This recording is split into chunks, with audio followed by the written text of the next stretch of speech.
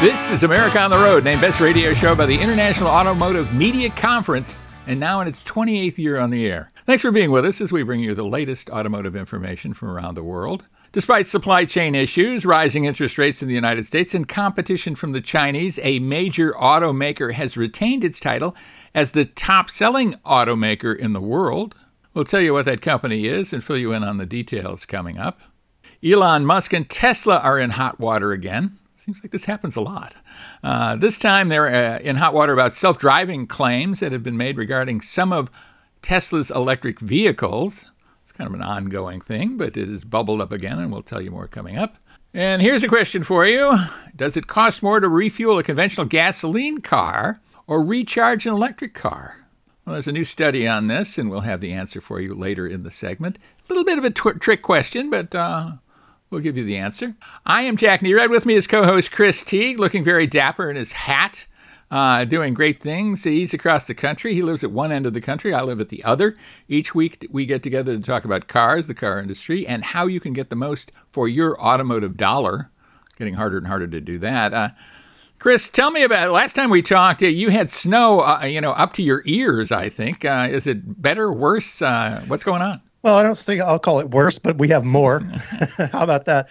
We're actually looking at about 20 degrees below zero on Friday with wind chills almost of negative 50. So kids are out of school that day for a planned day off. So it'll be nice to stay inside all day and just stare out the window. So happy to do that. How are things on your side of the world? Well, things were a little crazy last night, as a matter of fact. I mean, my wife and I heard voices in the middle of the night, and I don't think she was talking in her sleep. And then I wondered if somebody had left the TV on, or you know how sometimes audio just goes on spontaneously or something like that. I did a little investigation, and there were noises coming from right outside the house. I ended up calling the police. And the police roll in about 2 a.m, and I did a nice job. I never actually saw the people, but they did then round them up. There were like 6 or 7 police cars at the end of our block. I mean, it was major stuff at 2 to 3 a.m. So, if I'm a little groggy, maybe that's good. That's what it is. But, it got the adrenaline running, that's for certain. I'm not exactly certain what happened, and I'm going to try and get in a report from our local police department, who are terrific, by the way. I mean, they were here in a matter of a couple of minutes once I called 911. I just didn't want to, with stuff going on these days, I didn't want to take a chance. I'm happy that things are quite a bit calmer around here, so happy that things worked out for you. Yeah, well, so there you go, a little excitement. Well, what is your test vehicle for this week? I spent the week climbing in and out of the Ram 2500 Rebel, and I can't wait to tell you all about it. I can't wait to hear all about it, too. I had a little Ram 2500 Rebel experience myself, and maybe we could share that. I will be road testing the 2023 Honda CR-V Hybrid, maybe the polar opposite of the Ram 2500 Rebel. There was a time when Honda was pretty skeptical about hybrids. Now it embraces them, and so we'll talk about that, too. I want to get your take on that. I'm very excited about our special guest this week. Sam Fiorani is the VP of Global Forecasting at Auto Forecast Solutions. Really interesting guy. I mean, Chris, you introduced me to him, and he has some really incisive and surprising things to say about the current auto market. So I'd love to hear what he has to say about that. And so stick around for that. If you're going to buy a car in the next year or two, you really need to hear what Sam has to say, because he knows his stuff. Before we do anything else, though, we'll be bringing you some of the most important auto-related news from around the world. And let's dive right into the automaker that is the best seller for 2022. Comes as maybe not much of a surprise. I think it's a 3-time winner, 3rd straight year that Toyota Motor Corporation has sold the most vehicles out there. Yeah, they all have challenges. Toyota's still fighting its own battles, trying to convince people that its approach to electric vehicles and hybrids is the right way to go. And, they released a study today talking about that. But, they have great value. They have great predicted reliability.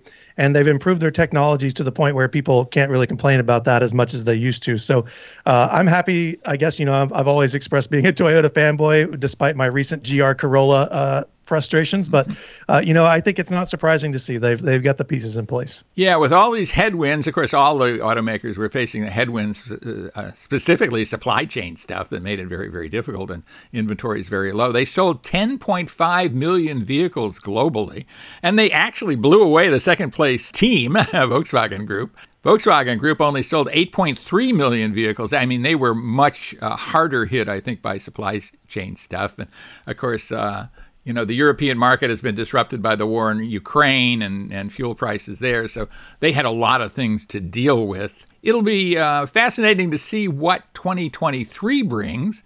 Toyota has kind of revised down their production forecast. So we'll see what happens there. But maybe this time next year we'll be crowning a new king for best-selling, or maybe it will be a four-peat for Toyota. Yeah, it will be interesting. I don't honestly see, in my crystal ball, that's always so accurate, anyone that's really going to come out of the woodwork here, unless Volkswagen 2023 looks great for Volkswagen, which it could, but I don't see anybody taking it back. Yeah, it could be difficult, I think, for anybody to come close, especially with that kind of lead. They just won by millions of vehicles.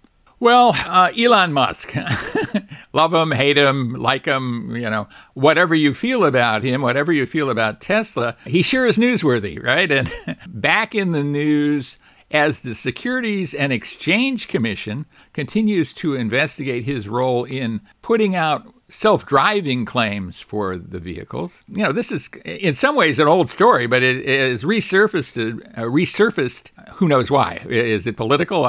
Could be. But in any case, the SEC is probing what he said about the Tesla autopilot driver system. You and I have both chatted and had our opinions voiced about autopilot. What's your take on this resurfacing now? Yeah, well, this is the SEC investigating them, right? So this is to do with the stock price and financial information, which could have been inflated due to the fact that they over-promoted or oversold this technology. But look, I think from a safety perspective, it's dangerous, and all automakers are subject to this, not just Tesla.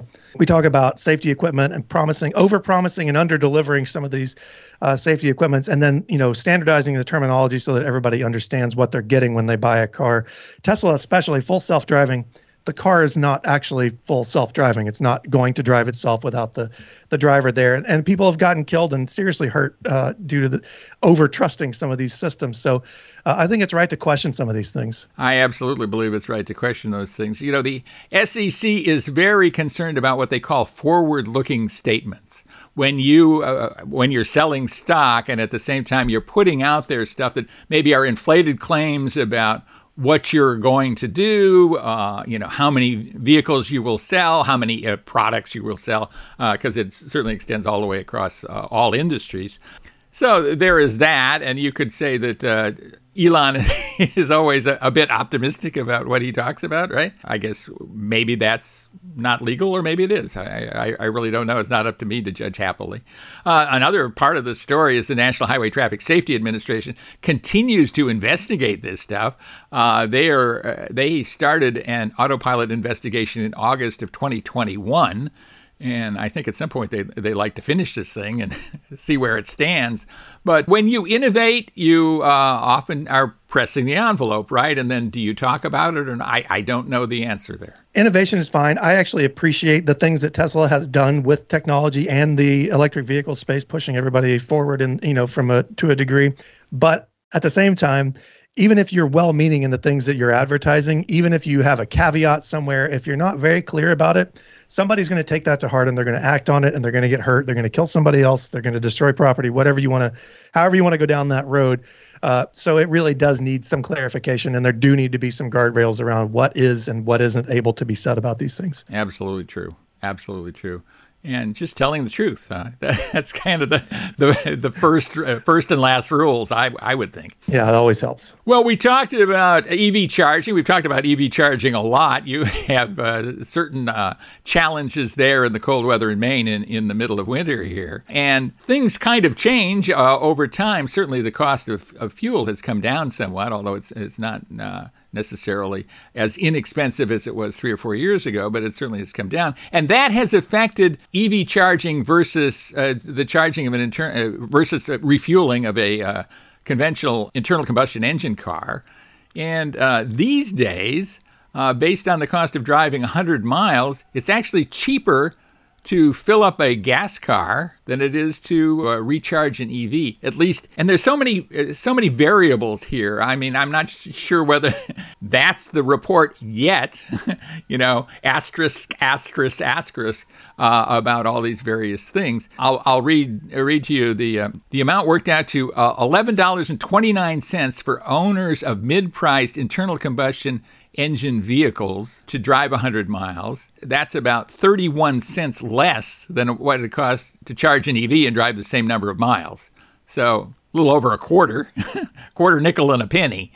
I would say maybe that's on par. And then if you're on the luxury side, it's actually cheaper to use electricity, charge something like a Porsche Taycan, and rather than filling up a luxury car with gas. So there's a bunch of things going on. I mean, this is not nearly as cut and dry as a headline would lead you to believe. Yeah, I guess in my mind, I was reading some of this yesterday. I haven't read the whole story, and just listening to you talk, it made me think about these things again. I think there's vast difference between filling a car up with gas in California and filling up a car in Georgia or South Carolina.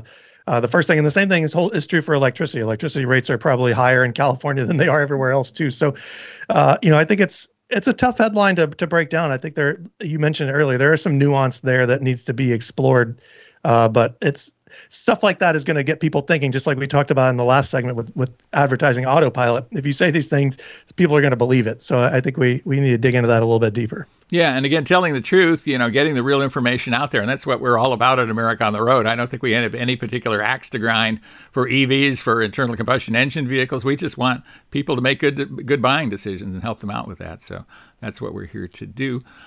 When we come back, we'll be trying to help out with that with some road tests. You were driving the Ram 2500 Rebel. Oh, my goodness. A vehicle bigger than many people's houses. And I was driving the Honda CR-V Hybrid. So stay with us for that. We'll be right back right here on America on the Road.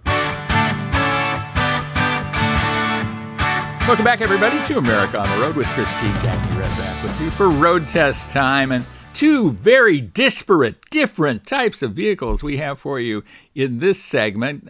Chris, you were driving a massive, massive vehicle. I had a 24-hour period of driving that vehicle recently, too, in Detroit. And so tell us about the vehicle you're going to describe this week. Yeah, a lot of fun, a little bit of frustration. The 2023 Ram 2500 Rebel. There are a lot of numbers in there.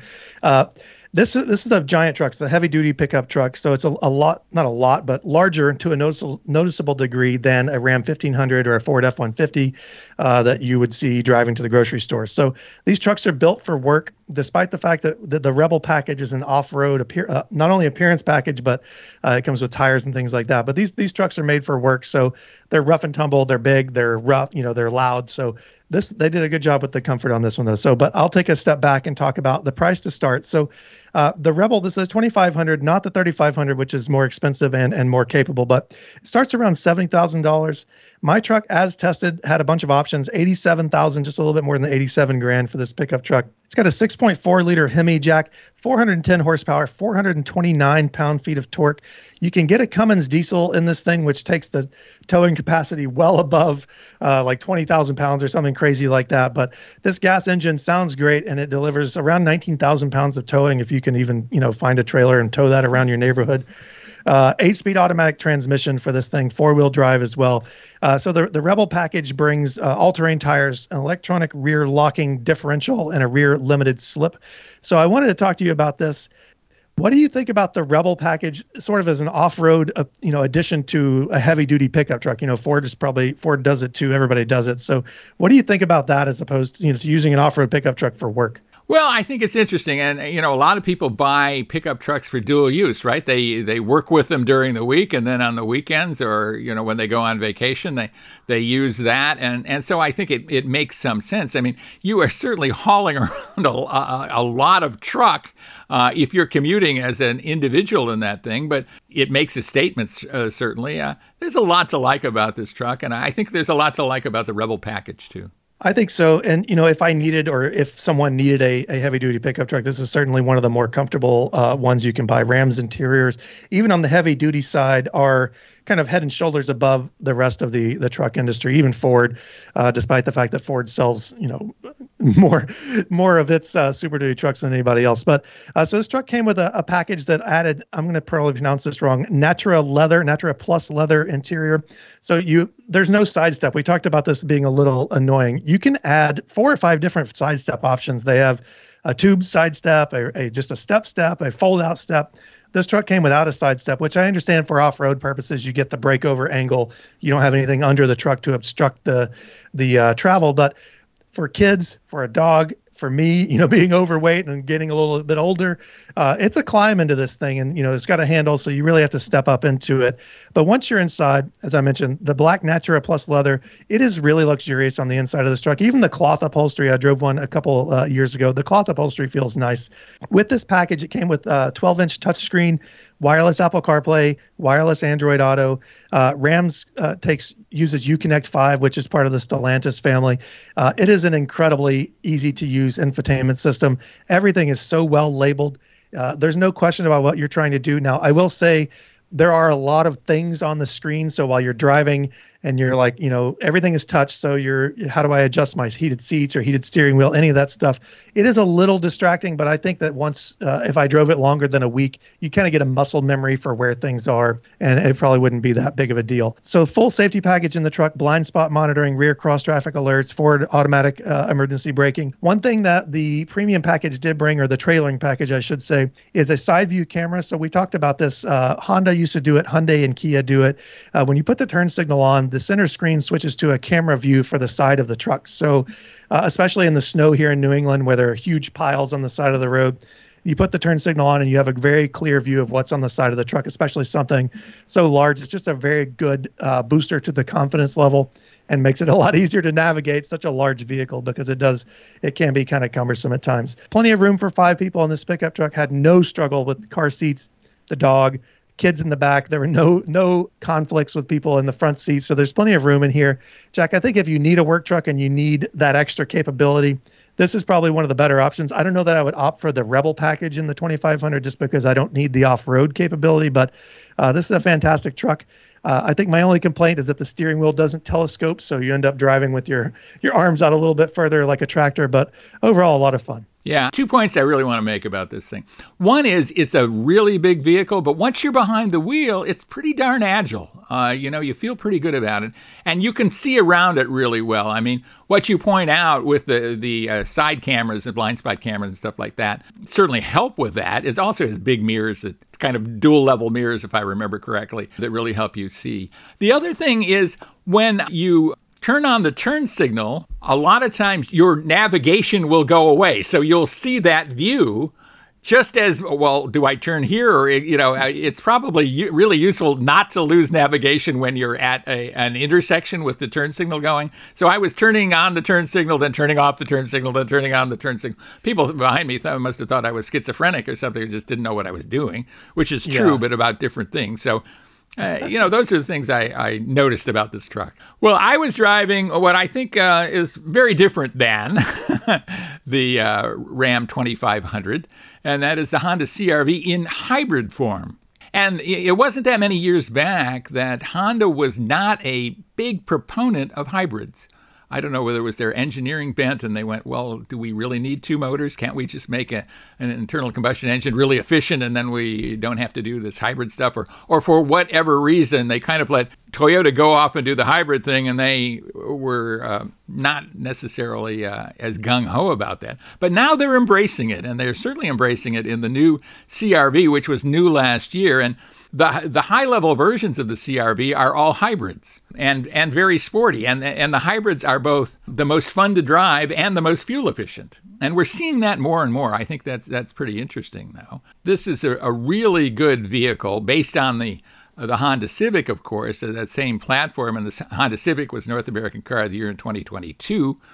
Basically, that same platform won North American Car of the Year this year with the Acura Integra. So I guess the jurors really like that platform. But it works very well in the CR-V. And in hybrid form, there's just so much to like about this. I mean, the CR-V is bigger than it has been this time around, so that's good. And it's always kind of sizing up a little bit. It's always kind of leading the class in interior space, and I think that's very important for people who are buying a compact sport utility. Then you have this excellent fuel economy for not a ton of money.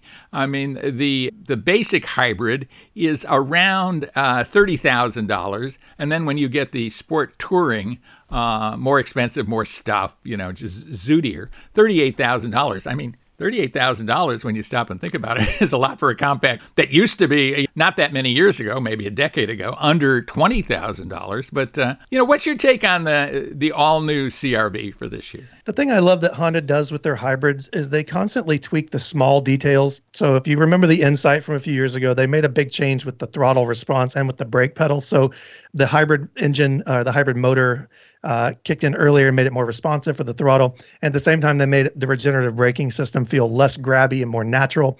And those improvements have made their hybrids feel more and more like regular vehicles. And as you mentioned, the CR-V, the hybrid CR-V is the one to buy if you want a little bit more fun. It's a little bit faster, a little bit quicker, and more engaging to drive. So I think they're doing a great job with it. Yeah. They have made the interior more upscale than ever. I mean, Honda used to be known for very functional interiors, but not necessarily pretty interiors or nice-looking interiors. I think this one is both, so you have that. The rear seat legroom is up by more than half an inch. I mean, half an inch doesn't seem like a ton, but it is roomier, so that's good. And the split-folding rear seats have 8 angles of recline.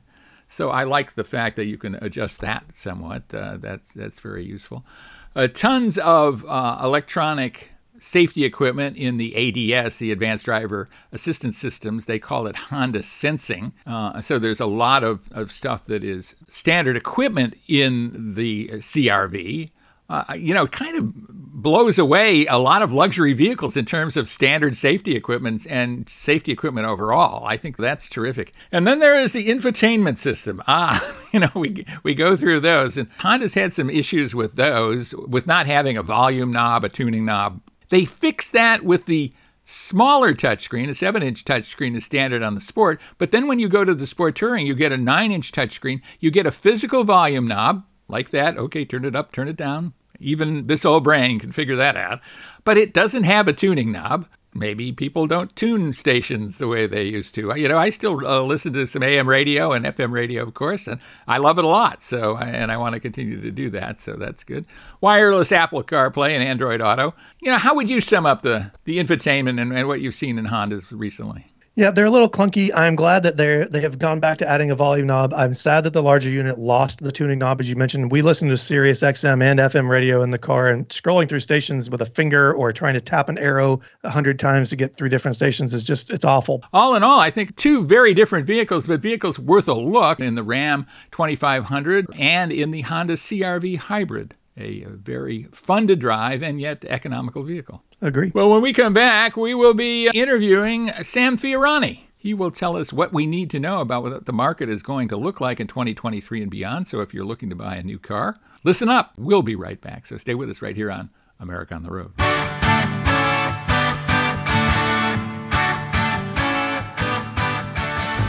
Hi, this is Jackie Redd, host of America on the Road. I'd like to tell you about my latest book, Dance in the Dark. It's a crime novel inspired by true crime. Many people have told me it is the perfect follow-up to Fatal Photographs, my true crime account of the notorious Hollywood bathing suit model murder case. In Dance in the Dark, Jason Griffiths is a rock and roll drummer turned computer programmer who fears for his life, but he doesn't know why. After living a quiet life for years, suddenly his girlfriend leaves him. He meets the most beautiful woman he has ever seen, and within days, he's wanted for the murder of a drug cartel enforcer, a murder he didn't commit. The cops think he did it, though, and so does the boss of the cartel, so he's stuck between the law and the mob with nowhere to turn. The only person who might be able to help him is the new woman in his life. But will his stunning new companion be an asset or an enemy? And can he escape the desperate situation he's trapped in? Dance in the Dark is available in paperback and as a Kindle ebook at Amazon and at E.M. Lancey Publishers. Right now, it's at a special low price that will save you $5. That's Dance in the Dark by Jack Arney Redd. Thanks for checking it out.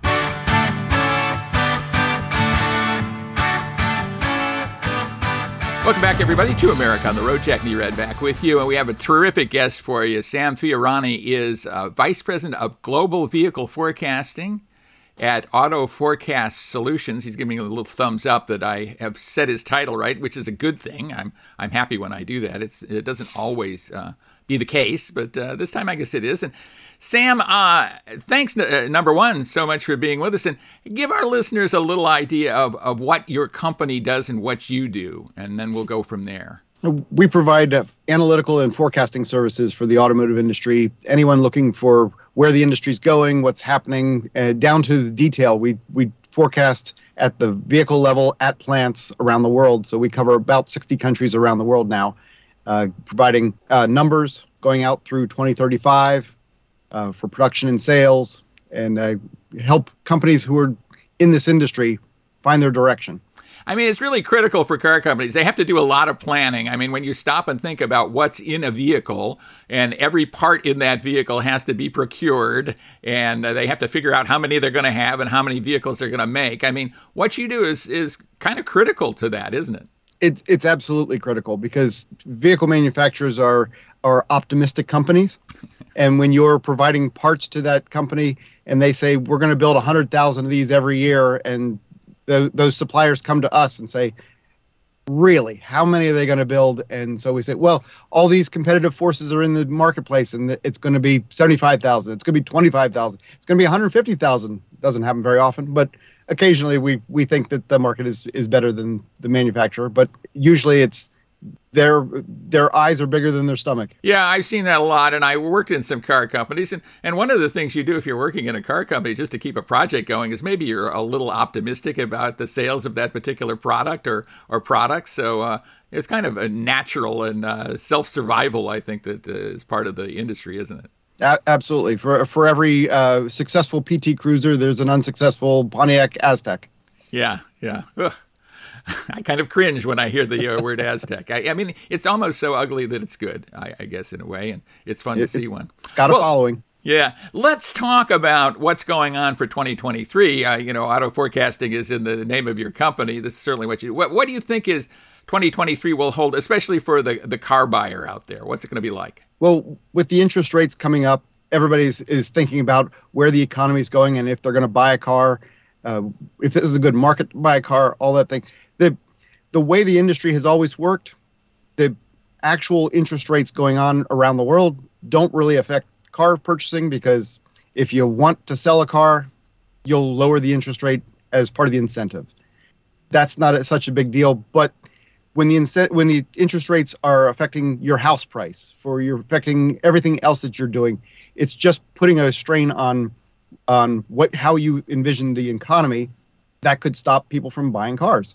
And so we're hoping that this is a short-lived belief in a recession. We're not even calling it a recession at this point, but the idea that consumers think there's a recession is good enough to create a recession in some cases. So we're hoping that if there is one, it's short-lived, and by the end of the year, we're back on a recovery pace. It's kind of an unusual market. I mean, a very unusual market, right? That we have rising interest rates at the same time. We have very low inventory levels, and sales are down, though, even with the low inventory levels, are largely because of them. Talk us through that and what that means to people out there about to buy a car. For a couple of years now, we've been fighting this a supply chain issue, and part of that supply chain issue has been semiconductors, which has been really hampering production of vehicles. So when manufacturers only get so many semiconductor chips to put in vehicles, they're going to put them in the high-end vehicles because that's where they make the most money. It's making limited access to low-end vehicles, raising the average transaction price of a vehicle, because now we've only got expensive cars on the lot if you have vehicles at all. So now, because we don't have vehicles, there's less negotiation. Prices are going up even further there. So it's a snowball effect on all these different aspects of the industry. And we're watching inventory levels rise at the moment. They're coming up a little bit, but we're still, the average level in the industry traditionally the target has been 60 days supply, to have 60 days of sales on the lot. We're currently running around 30, which is an improvement over 20 that it was a few months ago. But the industry says they've learned their lesson and we're not going to get back to 60. So we might get back to 45, maybe 50. I think eventually we'll get back to 60 because competition the way it is, people will want to have more vehicles than the next dealership down the street. So we'll get back there, but we're just looking to get to 45 or 50 so consumers have a choice. I mean, I was talking to the folks at Honda recently, and they were down in single digits in terms of day supply. I mean, just crazy limited supply of vehicles, and that certainly had a huge effect on Honda sales and Acura sales in 2022. Yeah, Honda, Toyota, Acura, Lexus, Subaru have always been low, but even lower now. Yeah. Well, so do you think this is going to ease through the year? If you could wait another 6 months as a buyer, would you do that now? If you can wait any length of time, wait, because it will progressively get better. And as I said, the inventory levels are starting to tick up. We're waiting for them to get to a reasonable level. But right now they're 50% better than they were just a few months ago. So once we get to the 45, 50-day range, then you'll have choice. You'll be able to negotiate. We're hearing that the tacked-on prices that a lot of dealers had put on them 6 months ago are coming off now. So prices are coming down a little bit. Is there a type of vehicle or some types of vehicles that are in larger supply and thus, you're liable to get a better deal on those right now? Or is it kind of across the board that we're just seeing lack of inventory and scarcity? Yeah, it's a lack of inventory across the board. And so the vehicles that they are producing, you're not going to negotiate too much on because there are very few of them to start with, and they're high end. So those of us who are looking for middle of the road, middle America cars, they're not there. Right. They're there in lower numbers than you'll find high end pickup trucks or SUVs. Well, let's switch off and get a little more specific. And I want to talk about electric cars. I mean, we're going to see more and more electric vehicles, battery electric vehicles coming into the market in 2023. Have we reached kind of a critical mass of this where we're getting some kind of real picture about what consumer demand is, or is this still just early adopters and we're not certain what it's going to mean going forward? Yeah, unfortunately, we're still looking at early adopters at this point. There are some people coming in going, I want an electric vehicle, but it's not enough that people are exchanging their internal combustion engine daily driver for an electric vehicle. We're waiting for that to come. This year is going to be a high watermark for the EV market in the U.S. We're going to crest 1 million units of sales of EVs this year. But all the players that are coming into the field, it's going to dilute Tesla's market share, and we're going to see Tesla fall under 50% of the market this year. But that's simply because there are so many other players entering. We're still looking at over 640,000 Teslas sold this year. So it's a huge amount of vehicles that one manufacturer is selling, and it's them holding 49% with everybody else holding 51%. What kind of market percentage is that going to be? All battery electrics. Is it going to be to 10%? Or obviously that depends on what your prediction for overall sales are. If you're predicting 1 million sales of EVs, what's your sense of that? We're still below 10%, but it's quickly approaching that. So by the end of the year, relative to the marketplace, we could be over 10% in December. On America on the Road, we often talk about electric vehicles as being kind of a good second car or a first car if you have another car, right, as opposed to your lone car. What's your take on that? I mean, are we always going to see electrics as being kind of supplemental, or are we going to see that for the next decade or so, or are they going to be primary cars for people going forward pretty quickly? We're waiting for that breakthrough. We're waiting for that vehicle that you can plug in and have a full charge in 10, 15 minutes. Physics doesn't say that's going to happen quickly, so we're waiting for something new to come along. But in the meantime, an electric vehicle is a great daily driver if you're not going more than 200 miles in a day. As long as you have a home charger, you're good to go. Charge up at home, drive all day long, and come home and plug it back in, just like you do with your cell phone. Yeah. But it's going to be a while before we see electric vehicles taking over every vehicle that you have, because honestly, you can't cross the country and expect to have the same quick time across the country. I went from Pennsylvania to Iowa in a day, and that was in a gas-powered vehicle. So I can't expect to add an hour every 400 miles and still do it in the same time. Right. Well, you sound like you drive like me, Sam, and I like putting miles behind me, and 1,000-mile days are not strange to me. But I think they're not going to be very possible with most electric vehicles out there. You have to do all kinds of mental gymnastics to do that. Well, I was hoping to ask you about autonomous vehicles, but it looks like the segment is coming to a close. So we're going to have you back pretty soon to talk about that. I really am curious about what you think about where that's going to go. But Sam Fiorani, thanks so much for being with us. We really do appreciate you being with us right here on America on the Road. Thanks for having me. Looking forward to coming back. Very good. We'll make that happen really soon. And stay with us, everybody. We'll be right back right here on America on the Road.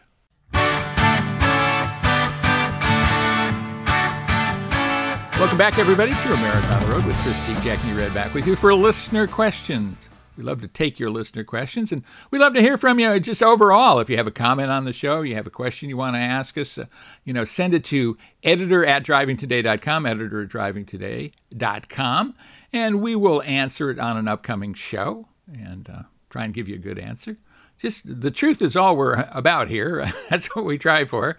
And so if we can help you, we'd love to do it. And let's take a question right now. Ray in Ventura, California asks this. Well, he's a long way from you in Maine, Chris, but pretty close to me. This is what Ray says. I just heard the state of California is planning to outlaw chrome plating. I'm a hot rod guy, and I can't imagine what that would do to the hot rod and restoration businesses. Do you know anything about this? I personally don't, Jack. I'm actually very curious about what the environmental impacts of chrome are and if there's a viable substitute for it. Well, it's interesting, and I think this is aftermarket chrome kind of stuff. I mean, the kind of chrome you would do when you're like redoing a bumper. We don't see that many chrome bumpers anymore anyway on new cars, but certainly on restored cars and on hot rods. And hot rods, they chrome everything that moves and maybe some things that don't, which is very cool, I think. And the difficulty is apparently chemicals involved in chrome plating escape into the atmosphere and then they could be harmful. Well, okay, I guess we know that, and I don't think there's a ton of this going on. But at the same time, it is a big industry, and it's a big industry in Southern California, as you can just tell from cable shows on TV. There's a lot going on here. So I kind of feel of both minds on this. As a guy who lives in California, certainly I don't want the air quality to be any worse. I don't want people to be injured. At the same time, I don't know that this is a major problem. This is something that needs to be addressed. It doesn't strike me that anybody has died of cancer of this up till now. I could be wrong. I don't know. But and I love chrome on hot rods, and I love chrome on those vehicles from the 50s, 60s, from whenever. I love old cars. I love classic cars that have chrome trim. So, like I say, two minds on this one. It does make me wonder if there could be a better target for some of the legislation here. I mean, chrome, if it is as harmful as it needs to be banned, it just seems like there may not be that many people still using it, as you said. So I have a lot of questions. I'm going to do some research on this. Yeah, it's kind of interesting. I mean, even the way they mitigate it, I think is maybe does more harm than good. So I guess that's not really mitigation. I mean, at least that's what I've read about this fairly recently. I think this is an ongoing issue, and we'll see what happens. But anything that would negatively affect the hot rod and restoration industries in Southern California, or in California in general, I guess I line up on the other side. Yeah. Well, here is a question from your side of the country, actually, Chris. And Stephen in Providence, Rhode Island, says this. When you talk about electric vehicles, you guys talk a lot about range on a charge, but you don't specify what a good range is. Fair criticism, maybe. Mm-hmm. Can you put numbers on it? Is it 150 miles, 200 miles? Is it 300 miles?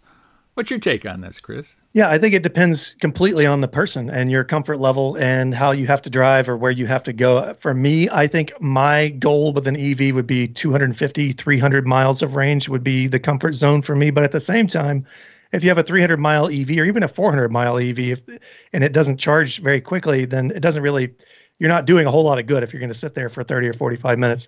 At the same time, if you look at the new Honda Accord, just the standard Honda Accord gets over 400 miles on a tank of gas. There's some difference there. If you're looking to make the switch, then you need to be comfortable with a little bit less range per tank or per charge. Yeah, I quite agree with you. And I think the reason we don't say, well, it's got to have 300 miles, because some people can get by with 150 miles. And they don't have to pay that huge premium to get twice as much miles on a charge, twice as many miles on a charge. it's a whole different thing, isn't it, than buying a gasoline car? I mean, range isn't an issue when you think about buying a conventional car. I mean, certainly it's nice to have longer range. I love these vehicles where you don't have to fill them up until 500 miles or 400 miles or something like that. I mean, nobody loves to spend a ton of time at the gas station, unless there's somebody at the gas station they love talking to, maybe, or they love snacks. But when you buy an electric car, I mean, range becomes one of those things where you're kind of buying the fuel tank size or the equivalent of a fuel tank size, and you really have to pay attention to that because it's going to make a big difference in whether this is going to work for you or whether it isn't. Yeah, and I'll point out that here in New England, especially the cold weather, so, heating up the car, turning on the heated seats, running the heated steering wheel, defrosting the windows, and then just driving in cold weather, all those things combine to make the range a lot less as generous as advertised, up to 40% in some cases I've seen people talk about. So, there are a lot of things to think about. I do think now, and we've talked about this before, that range anxiety, the thing that was like the big deal when electric vehicles started being a thing, has kind of faded to the past. I think charging speeds, as I mentioned earlier, is a much more important metric for me. Like the Kia EV6 has around, one of the models has around 300 miles of range, but it also can charge using 800 volt architecture, so it can take on a faster charge, so you get some of that range back. So I do think there's a balance to be struck, but there are a lot of things to think about with an EV that you don't really have to worry about with a gas car. Yeah. And we really don't have to worry about where we buy gasoline, but you do have to worry about where you're going to charge your vehicle because, it's great to have that 800 volt architecture and be able to take on that charge really rapidly. But if you can't get on a fast charger that accommodates that, I mean, you're in desperate trouble. I mean, you're just not going to work out for you. And you're not going to have that at home. I mean, unless you're a billionaire, you're not going to install something like that in your house. So it's an issue. It can be an issue, certainly. Yeah, it's funny you mentioned that. The one of the rest stops here in Maine, leaving on I-95, they have several chargers. A lot of them are 150 kilowatts, but they have two 350 kilowatt chargers. Both times I've been there, I've never been able to get them to charge anything past like 150, 175. So I guess that could be due to the vehicle, but it's also taking advantage of those speeds is important. So a lot of things to think about. These are all interesting questions today, Jack. Yeah, well, let's see if this one is interesting, too. Rick in Waco, Texas says this. I've heard you talk about certified pre-owned cars, but when I look at them online, it seems like they're more expensive than cars that aren't certified. Is getting a certified used car worth the cost? For me, yes, absolutely. You pay a little bit more, but you get a lot more in return. So you get the inspection up front, the dealership. Most automakers require like a 100-point inspection or whatever the number is. You get an extended warranty, usually up to 100,000 miles in some cases, a few more years on there. And you get generally a better quality used car, right? This thing has been picked over a little bit more. The requirements to become a certified car are stricter, so the mileage has to be lower, the year has to be newer. So you're getting a sort of a better, less used car overall. I do think it's important to be careful, though, because some dealerships slap a certified sticker on there that they have certified in-house, so to speak, that the automaker does not actually honor the warranty or anything like that. So there are some things to think about there, but I do think it's worth it. I largely agree with you, Chris. I think in some instances, it's really, in some ways, insurance, isn't it? I mean, it's peace of mind as opposed to anything more tangible than that. But it's nice to have peace of mind. A lot of people buy new cars because they get a long warranty. They know nobody has had this before. They believe that the manufacturer is going to stand behind them. When you're buying a typical used car, you're buying it as is. There it is. And if you pay for it, take title and, drive off the driveway and it falls apart, you're on the hook and there's nothing much you can do about that. Certified pre-owned takes the worry of that out of the equation, and it's worth money. I think it's worth some money to people. How much? Well, you can balance that. But certainly certified pre-owned cars are typically more expensive than non-certified because you're getting more value from that or potential value. And that value, I think, largely is in the peace of mind, the warranty coverage you're getting. And as you say, the fact that not every used car can be certified. They don't qualify for that. They're just not good enough to be certified. Yeah, I have a tendency to buy used cars with like 200,000 miles on them and then let them fall apart. But if I were buying a newer used car to use for my daily driver, it would be certified all the way. Yeah, sounds good. Well, I think that's our show for the week, Chris.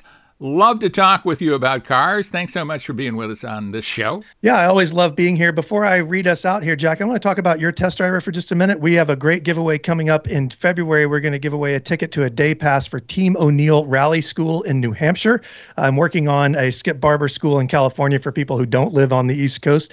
But we do have great giveaways. We also have great news and stories every day there. So I encourage you to check out yourtestdriver.com. But if you like what you heard here and you want to take us with you, please check out sportsmapradio.com. There you can find us on the Saturday schedule. You can find our formatted podcast on all the major platforms, as well as a radio version of the show right there. Yeah, and I'd love to have you check out my latest book. It's called Dance in the Dark. It's a crime thriller inspired by true crime, kind of a follow-on to Fatal Photographs, my coverage of the famous Hollywood bathing suit model murder case. In fact, that's a book you might want to pick up sometime. I think it's a pretty interesting book. Pretty interesting story. So look for that. It's on Amazon, available in paperback and a Kindle edition. And, of course, if you like the show, please pass it on. Let people know when they can hear it on the radio station on which you listen to the show. And, of course, we're available as a podcast, as Chris said. If you like the podcast, review it well if you are so moved.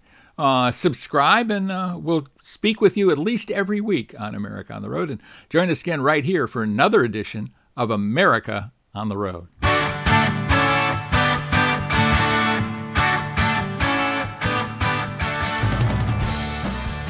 Hi, this is Jack Nerad, host of America on the Road. I'd like to tell you about my latest book, Dance in the Dark. It's a crime novel inspired by true crime. Many people have told me it is the perfect follow-up to Fatal Photographs, my true crime account of the notorious Hollywood bathing suit model murder case. In Dance in the Dark, Jason Griffiths is a rock and roll drummer turned computer programmer who fears for his life, but he doesn't know why. After living a quiet life for years, suddenly his girlfriend leaves him. He meets the most beautiful woman he has ever seen, and within days he's wanted for the murder of a drug cartel enforcer, a murder he didn't commit. The cops think he did it, though, and so does the boss of the cartel, so he's stuck between the law and the mob with nowhere to turn. The only person who might be able to help him is the new woman in his life. But will his stunning new companion be an asset or an enemy?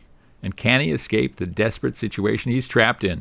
Dance in the Dark is available in paperback and as a Kindle ebook at Amazon and at E.M. Lancy Publishers. Right now, it's at a special low price that will save you $5. That's Dance in the Dark by Jack R. Nerad. Thanks for checking it out.